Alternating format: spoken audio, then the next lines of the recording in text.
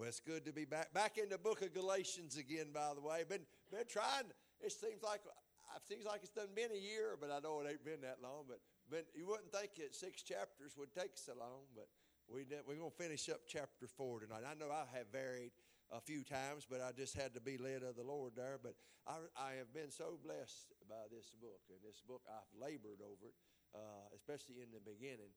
But the Lord has touched my heart and has learnt. I know that's probably not the proper English, but has learnt me and taught me.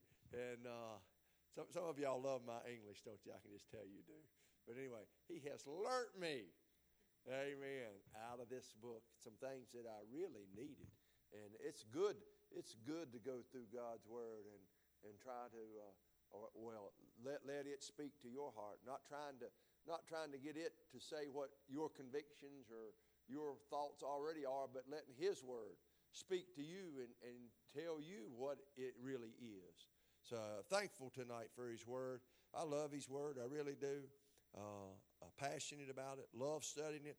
I've never found it boring since the day I got saved, and I tried to begin my journey of trying to learn it. It's not boring, man. That's one thing I can tell you. I enjoy it. Sometimes, maybe even I feel like almost too much because it's just so awesome. It's so awesome. But I want to finish up chapter 4 tonight, and we'll start in chapter 4, verse 21, and we'll just read to the end of the chapter to verse 31. It's 10 verses, and if you want, we'll stand, and then we'll read these 10 verses, and then we'll have a little prayer, and then we'll give it to the Lord.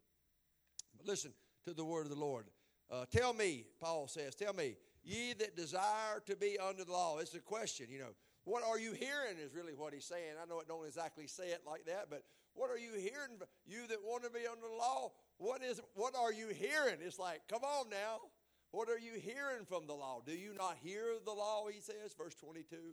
For it is written, and this is a beautiful piece of scripture, and I preached on this many years ago. I'm not going to even preach nowhere near the way I did it then, but I love this illustration or this allegory that is brung out in this. It says, for it is written that Abraham, Paul's going to give him a prime example here.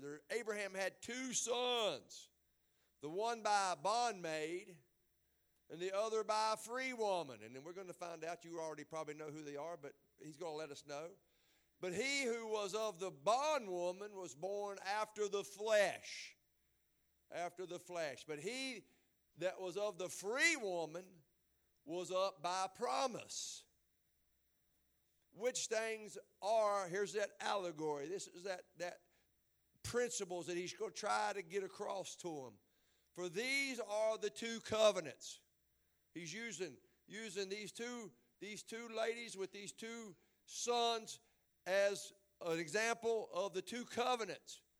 That the one from Mount Sinai, which gendereth to bondage, or remember the law, or the works of the flesh, or the works trying to work righteousness, it gendereth bondage, which is Agar or Hagar. For this Agar is Mount Sinai in Arabia, and it answereth to Jerusalem, which now is and is in bondage with her children. But Jerusalem, which is above, is free, which is the mother of us all. For it is written, rejoice, thou barren that bearest not, break forth and cry, thou that travailest not, for the desolate hath many more children than she which hath a husband. Now, we brethren, as Isaac was, are the children of promise. But as then he that was born after the flesh persecuted him that was born after the Spirit. Did you hear that? The flesh, the law, persecuted that's born after the Spirit. Even so it is now. I want you to hear that. Even now, it's the way it is. Nevertheless, what saith the Scriptures? Cast out the bondwoman and her son. For the son of the bondwoman shall not be heir with the son of the free. woman. So then, brethren, we are not children of the bondwoman, but of the free. Woo-wee!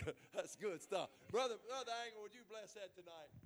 Amen. Lord, we open our hearts to be enlightened further tonight from your word. Your word have we hid in our heart that we might not sin against you. We open our hearts tonight in Jesus' name. And give us what you want us to have through Pastor. We'll be careful to praise you, and we thank you for him. In Jesus' name, amen. Come on, give the Lord the glory. Thank you, Brother Angle. Thank you. Come on, give him glory tonight. Lift him up. Amen. Amen. Amen. You can be seated tonight. I want you to think about this. I know there's a principle. Matter of fact, I just brung this principle out Sunday up there at the picnic/wedding, where I brung out the scripture in Matthew 19 about what God has joined together. Let no man divide. Now, how many know that is a principle not only in marriage, but it's in many things, what God has put together, that it should not be divided. Well, I also believe that there's a principle even not only here, but in other places in Scripture, that what God has divided, no man should put together. What he has separated.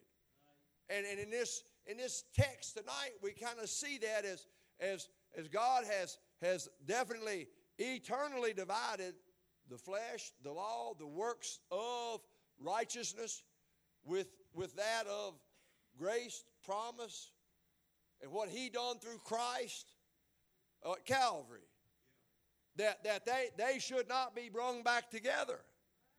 I got to think about, I don't know that after I've been studying and looking at this, there's probably really nothing any more different, that differ any greater than law and grace.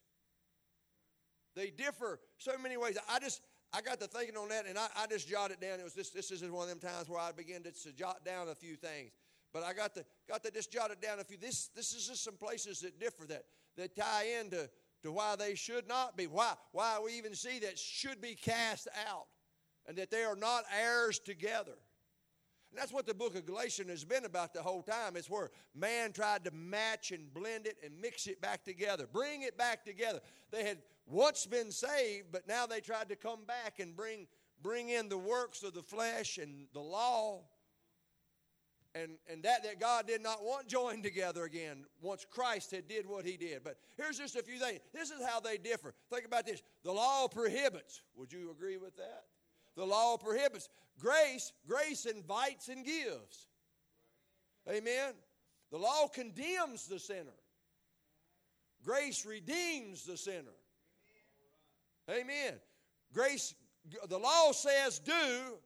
Grace says it's done. Think about that. The law curses. Grace blesses. The law shuts every mouth according to Scripture. No mouth can say anything to the law. The law has shut us up. There's none can justify themselves. None can stand and talk and say why that I'm okay through the law. The law shuts every mouth, but grace opens every mouth out for praise and glory and honor and gives him great glory because of what grace has done. Every mouth is open. You don't experience grace that a mouth don't fly open, and thank God. I'm a little bit leery of people who say they have experienced grace and they can't say I love him. They can't say I thank him. They can't say I praise him. They can't say I owe it all to him. They can't lift up a voice of glory at all. I'm a little leery of that because I just wonder where grace is. I know people's quiet, but there's still a little something in there when God has graced you. It opens the mouth. Just as much as the law shuts the mouth, grace opens the mouth.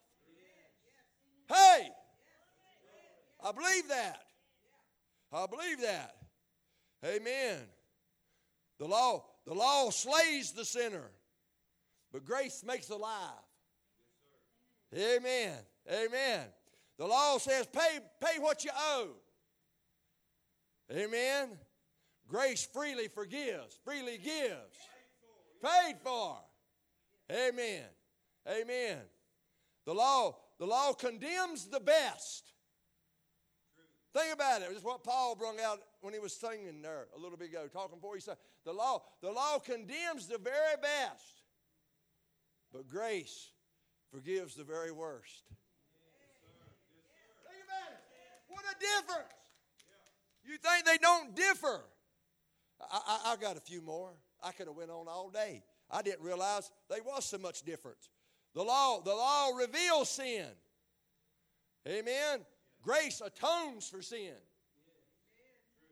Covers it. Forgives it. Amen. The law says the soul that sins shall surely die. Grace says believe and live. Believe and live. The law demands obedience. Grace gives power to obey. Gives a heart to obey. Gives you the want to obey. It's not a drudgery. It's not hard. It's not hard for me to, like I was saying, it's not hard for me to read my Bible now. I might have been taught as a kid, I must, but it was hard for me to read it then. It was hard for me to sit in Sunday school before grace come into my life. It was hard for me to try to obey. If I did it without heart. I did it so my behind wouldn't hurt. Amen. Amen. Thank the Lord. The law was written on stone. Grace has been written on our hearts. Amen. Amen. The law puts us under bondage. Grace sets us free. Amen. Amen. Amen. Amen. I thank the Lord. I could go on. There's no need, but it goes on. And just think about all the different. But that's really why I feel like that Paul was bringing out this allegory, this illustration of the two, and why it must be done away, and because they differ so much. And he even asked them, "What are you here? What draws you to this?" And yet, man still, over and over again, man still will make bad judgment. And will swing back and forth. It's back and forth, just like the Galatians, trying to pick up some of the law again, pick up works of righteousness, or works of the flesh again. Just like Abraham and Sarah, that's what this story is about. They were promised, just like we're promised. We promised different things, but the promise was still there for this son. And through the works of the flesh, they thought they would help God out. Amen. But the blessing was not tied to that. The blessing was still tied to the promise. It was still took to that. And they picked that up again and began to this combative situation to where Ishmael was born. The bond son, the seed of the bond woman.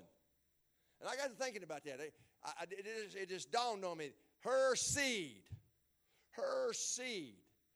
And here we got, several thousand years later, we got Paul teaching this to what he was teaching to a crowd that was infiltrated yet by her seed.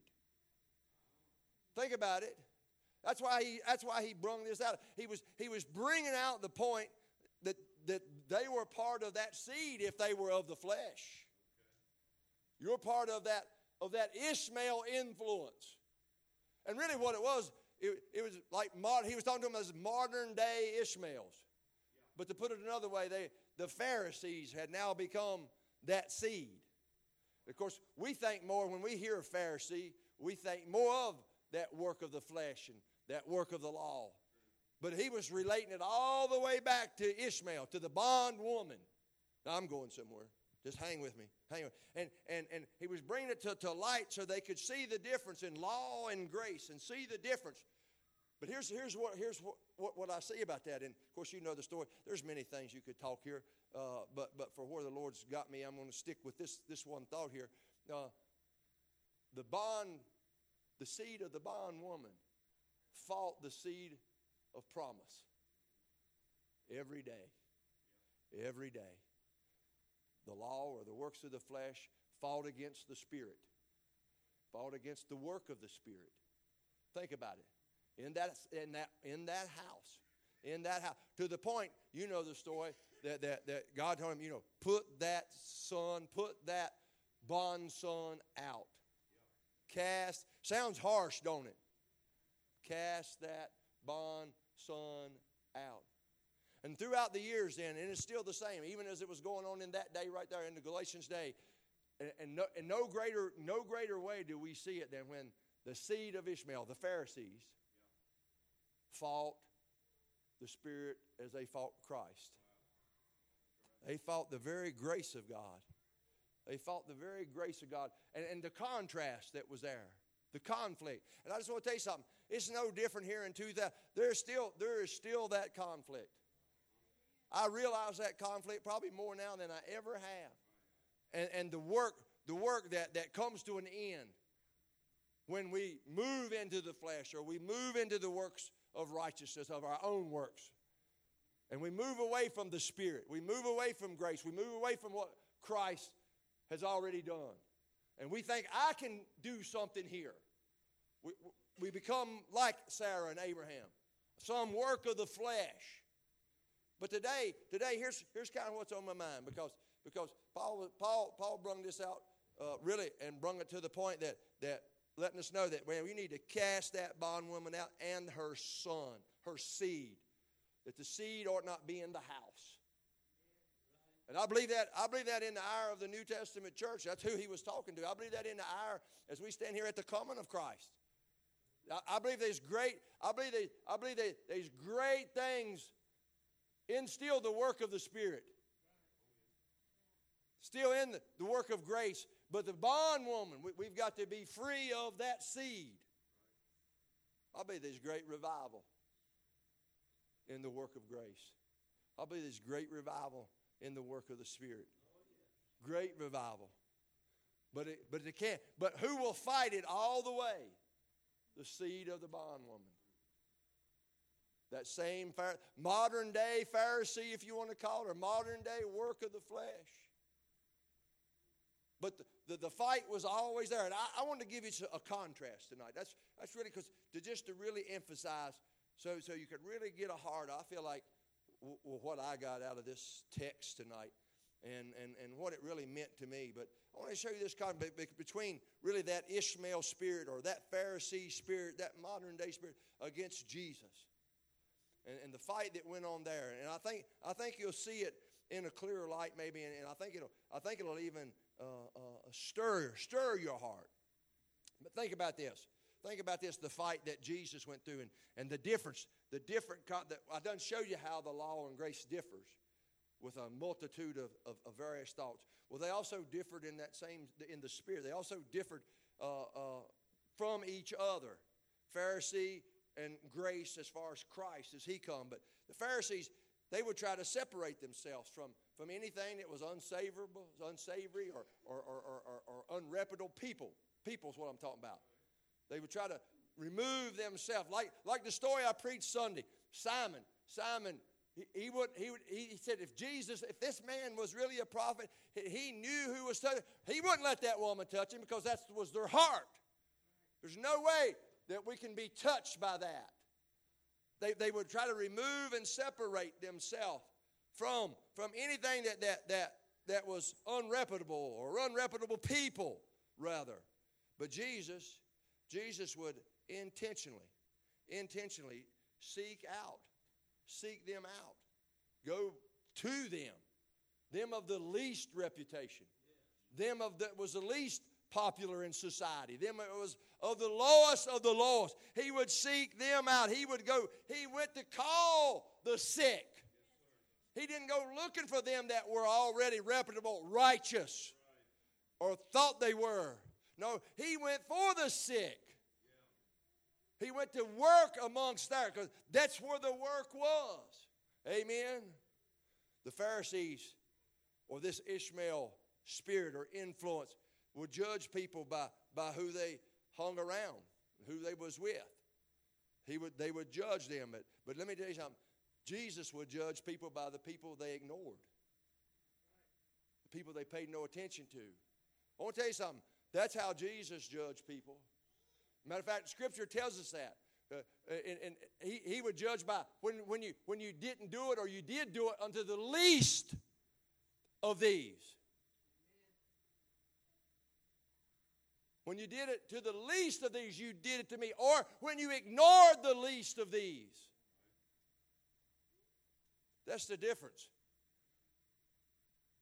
It's the same meaning. I would challenge you in the story of rich man and Lazarus. I remember one time I preached about we are the rich man in our country. I preached that many years ago. Some of you remember that. We are the rich man. And I was challenged by the Spirit to dig through that scripture, to dig through that whole text in Luke about what sent the rich man to hell? What sent the rich man to hell? What sent? And you couldn't find much. You couldn't find. You didn't notice that he was. You didn't notice he was a drunkard. You didn't notice that he was, a thief. You didn't notice that the Scripture didn't bring out that he was a murderer. Scripture didn't bring out some of the things that we would normally commonly think. Well, that's why he went to hell or whatever. But Jesus brought the story to light when he talked about the poor man Lazarus laying in want.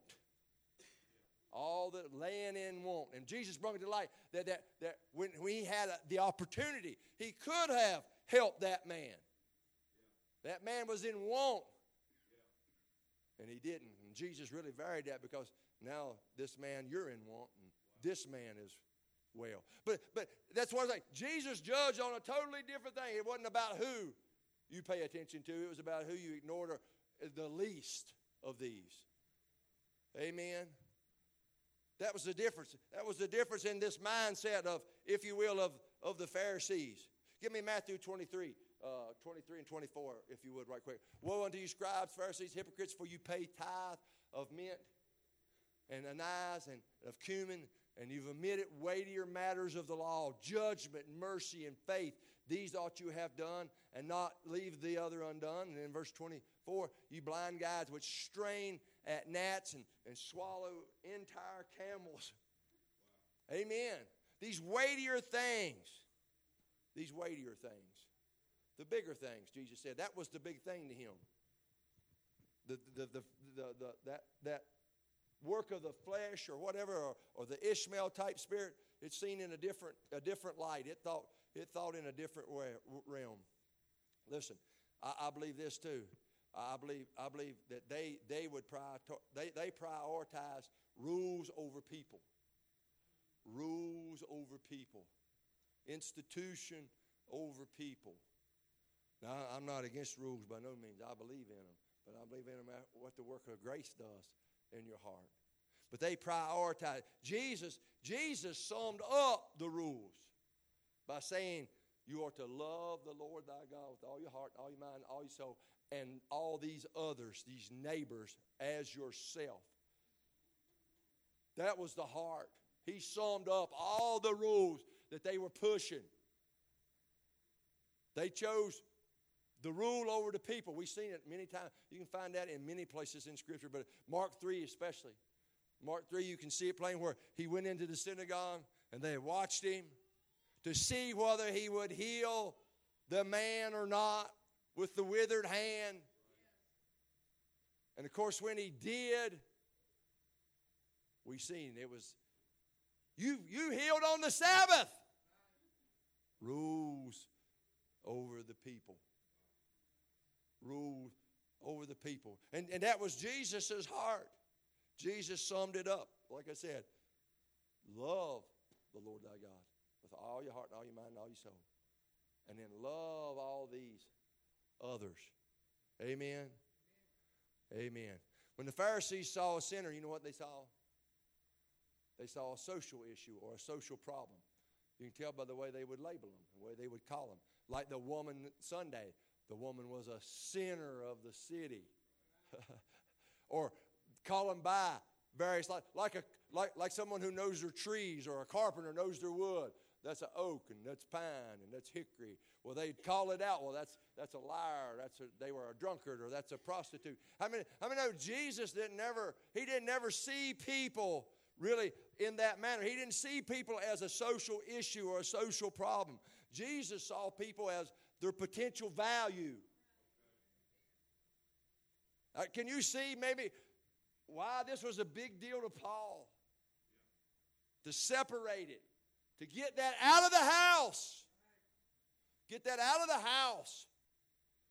That's what he was telling them. But Jesus would see people as the value they were and the value that was in them.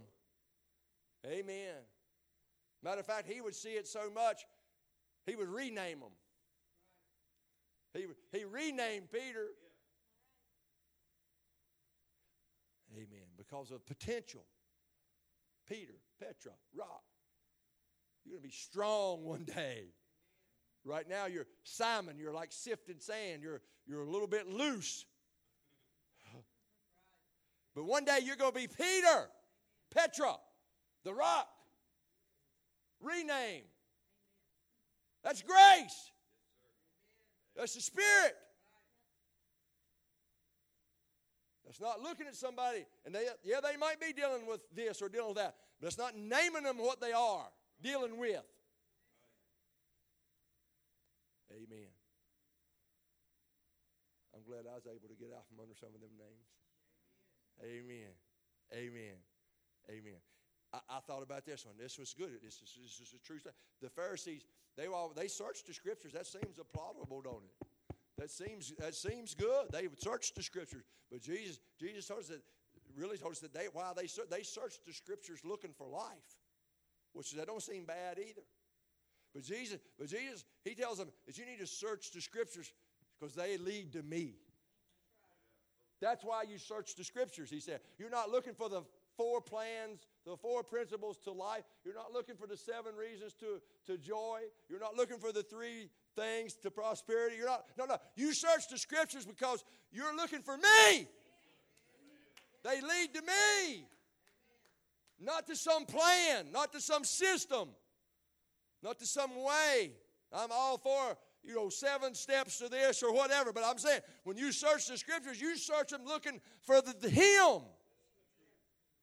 Jesus taught us that in Scripture. Give me that John 5. I'll show you where it's at in Scripture just so you can see it. He said he was talking to the Pharisees. He says, you search the Scriptures, for in them you think you have life. You think you find in life. You think they're there. But listen, they are they which testify. The Scriptures all point to Him. They all point to Him. They testify of me. And then in verse 40, it says this, and you will not come to me that you might have life. They point to me, but you won't come to me.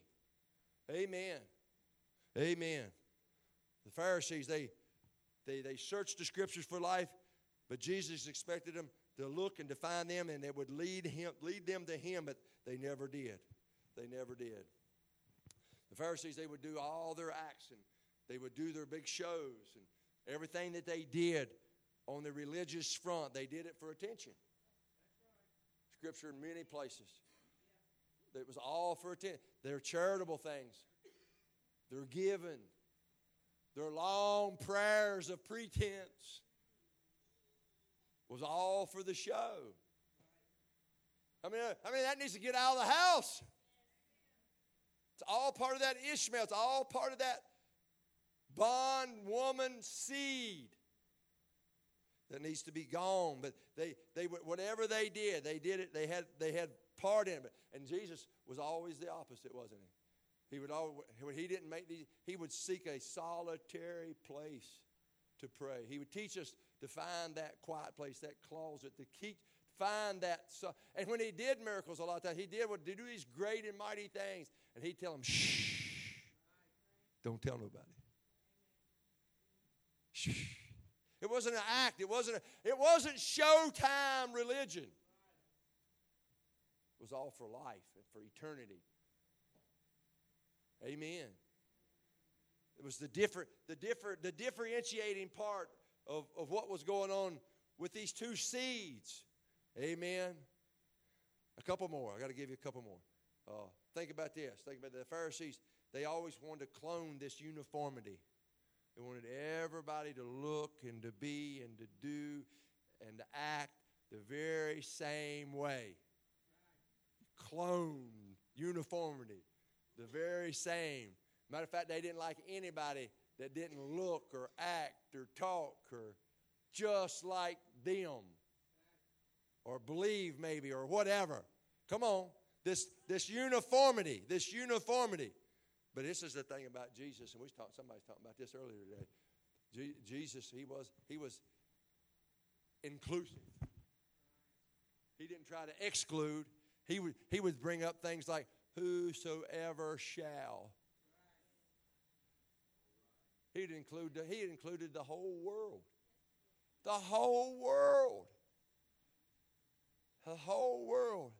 And he put it on the predicate of believing. Whosoever shall believe.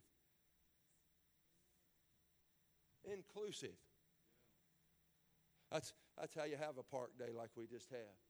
Inclusive. Include everybody. I tell you, y'all did good up there the other day. Y'all did good up there with all those various people we didn't even know. Y'all did good. Rally, y'all did good. Include y'all was part of that. Whosoever shall. Amen. That old Ishmael seed wasn't nowhere to be found. Amen. Amen. All right. Amen. In bringing together. Jesus would bring them together. Amen. Amen. Amen. When the Pharisees couldn't understand something. This just got a hold of me. When the Pharisees couldn't understand something, no matter who it was, even before Jesus, like John the Baptist, when they couldn't understand what's he about. He's kind of eccentric. He's kind of exotic. He's kind of crazy. I mean, he's out there eating honey, and he's out there with camel skin. I mean, he's kind of wild. He's kind of, you know what they said? He's a devil. You know, when Jesus came in another way, he come outreaching and greeting and personable and you know what they said? They couldn't quite understand him. Couldn't understand him. You know what? They said, you got a devil. I just want to tell you something. That seed when it don't understand what God's doing in the Spirit will always call it a devil. They will. They'll call it a devil because they can't understand it. Because they ain't sure about it. Because it don't look like them. It don't talk like them. It don't act like them. John the Baptist didn't look, didn't act, didn't talk nothing like them. Matter of fact, he offended them. Called them snakes and vipers. And they called him a devil. And Jesus would come drinking and eating and wine bibblers. Sitting with sinners. Letting prostitutes touch him. Him touching prostitutes. They said, he's the devil. He would do great miracles and great signs, and they didn't know how he could do it because he's a sinner, you know. So they'd say he does it by Beelzebub. He's a devil. He's doing it by the devil. Y'all ever seen that seed? I know you have. I know you've been in church long enough. You've seen that seed. Somebody couldn't understand it, couldn't call it, couldn't put their finger on it, never seen it before. That's a devil. No, that's the Spirit a lot of times.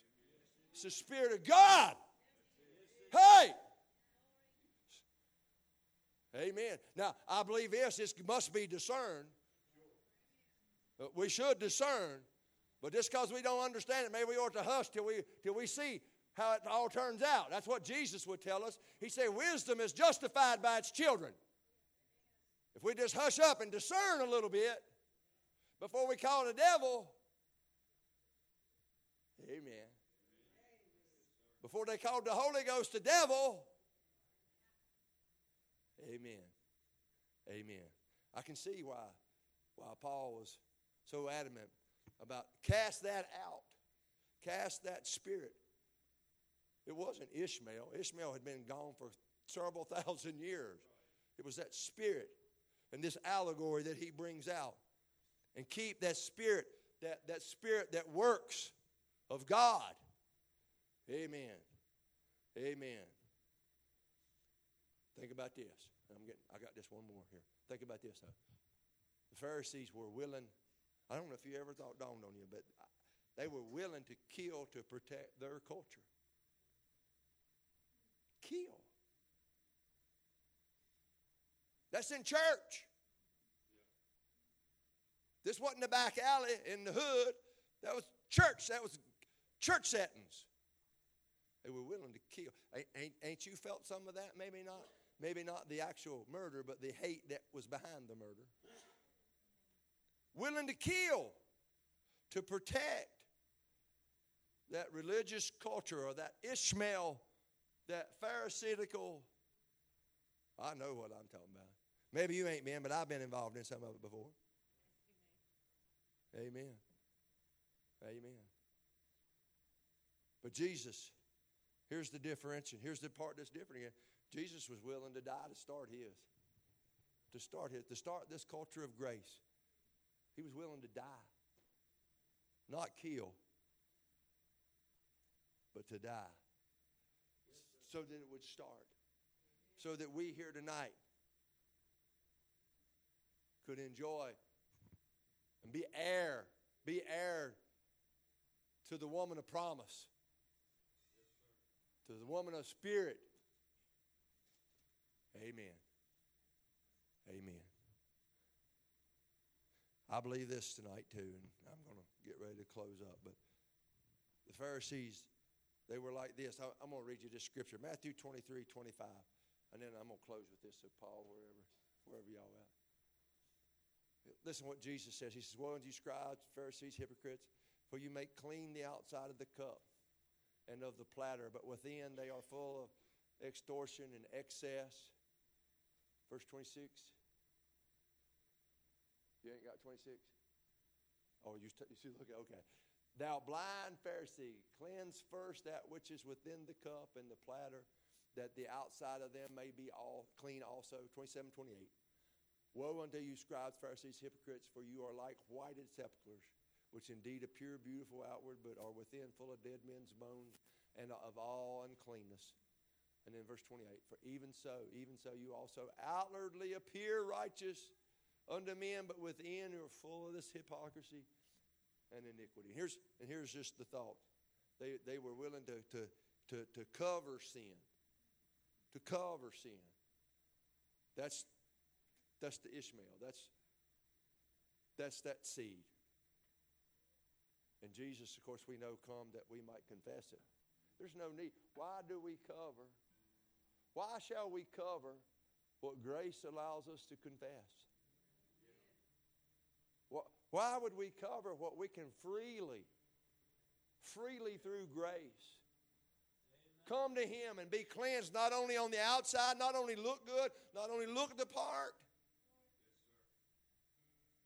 Because I done learned you can cover and you can cover and you cover, but you can't cover but so long. I done learned people can't cover but so long. And it starts coming through. That's when you start seeing Ishmael. You can't cover but so long. But when we confess, it starts on the inside. I said it starts on the inside. And if you got a little Pharisee in you and you want somebody to kind of hurry up, just hold on. Give it time. It starts on the inside. Give it time and watch it come to the outside. Because I'm going to tell you something. What's on the inside, you can't cover that up. It's going to come out too. Amen. Why would we cover though? Why would that seed? Why would we resist? That is the true heart of resisting grace. Why would we resist grace when we can come? We try to cover what we can confess. That's the power of what Christ did. Confess. Being able to come and confess. Amen. I believe that tonight. Why? How come? Why would we? Amen. Amen. He said, get him out of the house. Move him from the house. Galatians 5:1 then. Go back to give me Galatians 4:31. We'll finish up. Galatians 4:31. And then go to 5:1 after that. Galatians 4:31. So then, brethren, we are not children of the bondwoman, are we? But of the free, ain't we? That's who we are. All right, give me 5 and 1 now. So, therefore, stand fast, therefore. Stand fast in what God's done for us, in the liberty wherewith Christ hath made us free. And don't be entangled. Don't be entangled again, because that's what had happened to them. They'd gotten entangled again. That same Ishmael seed, that same bondage, entangled again. They'd been made free. Stand fast, therefore, in the liberty wherewith Christ has made us free. Be not entangled again with the yoke of bondage. Amen.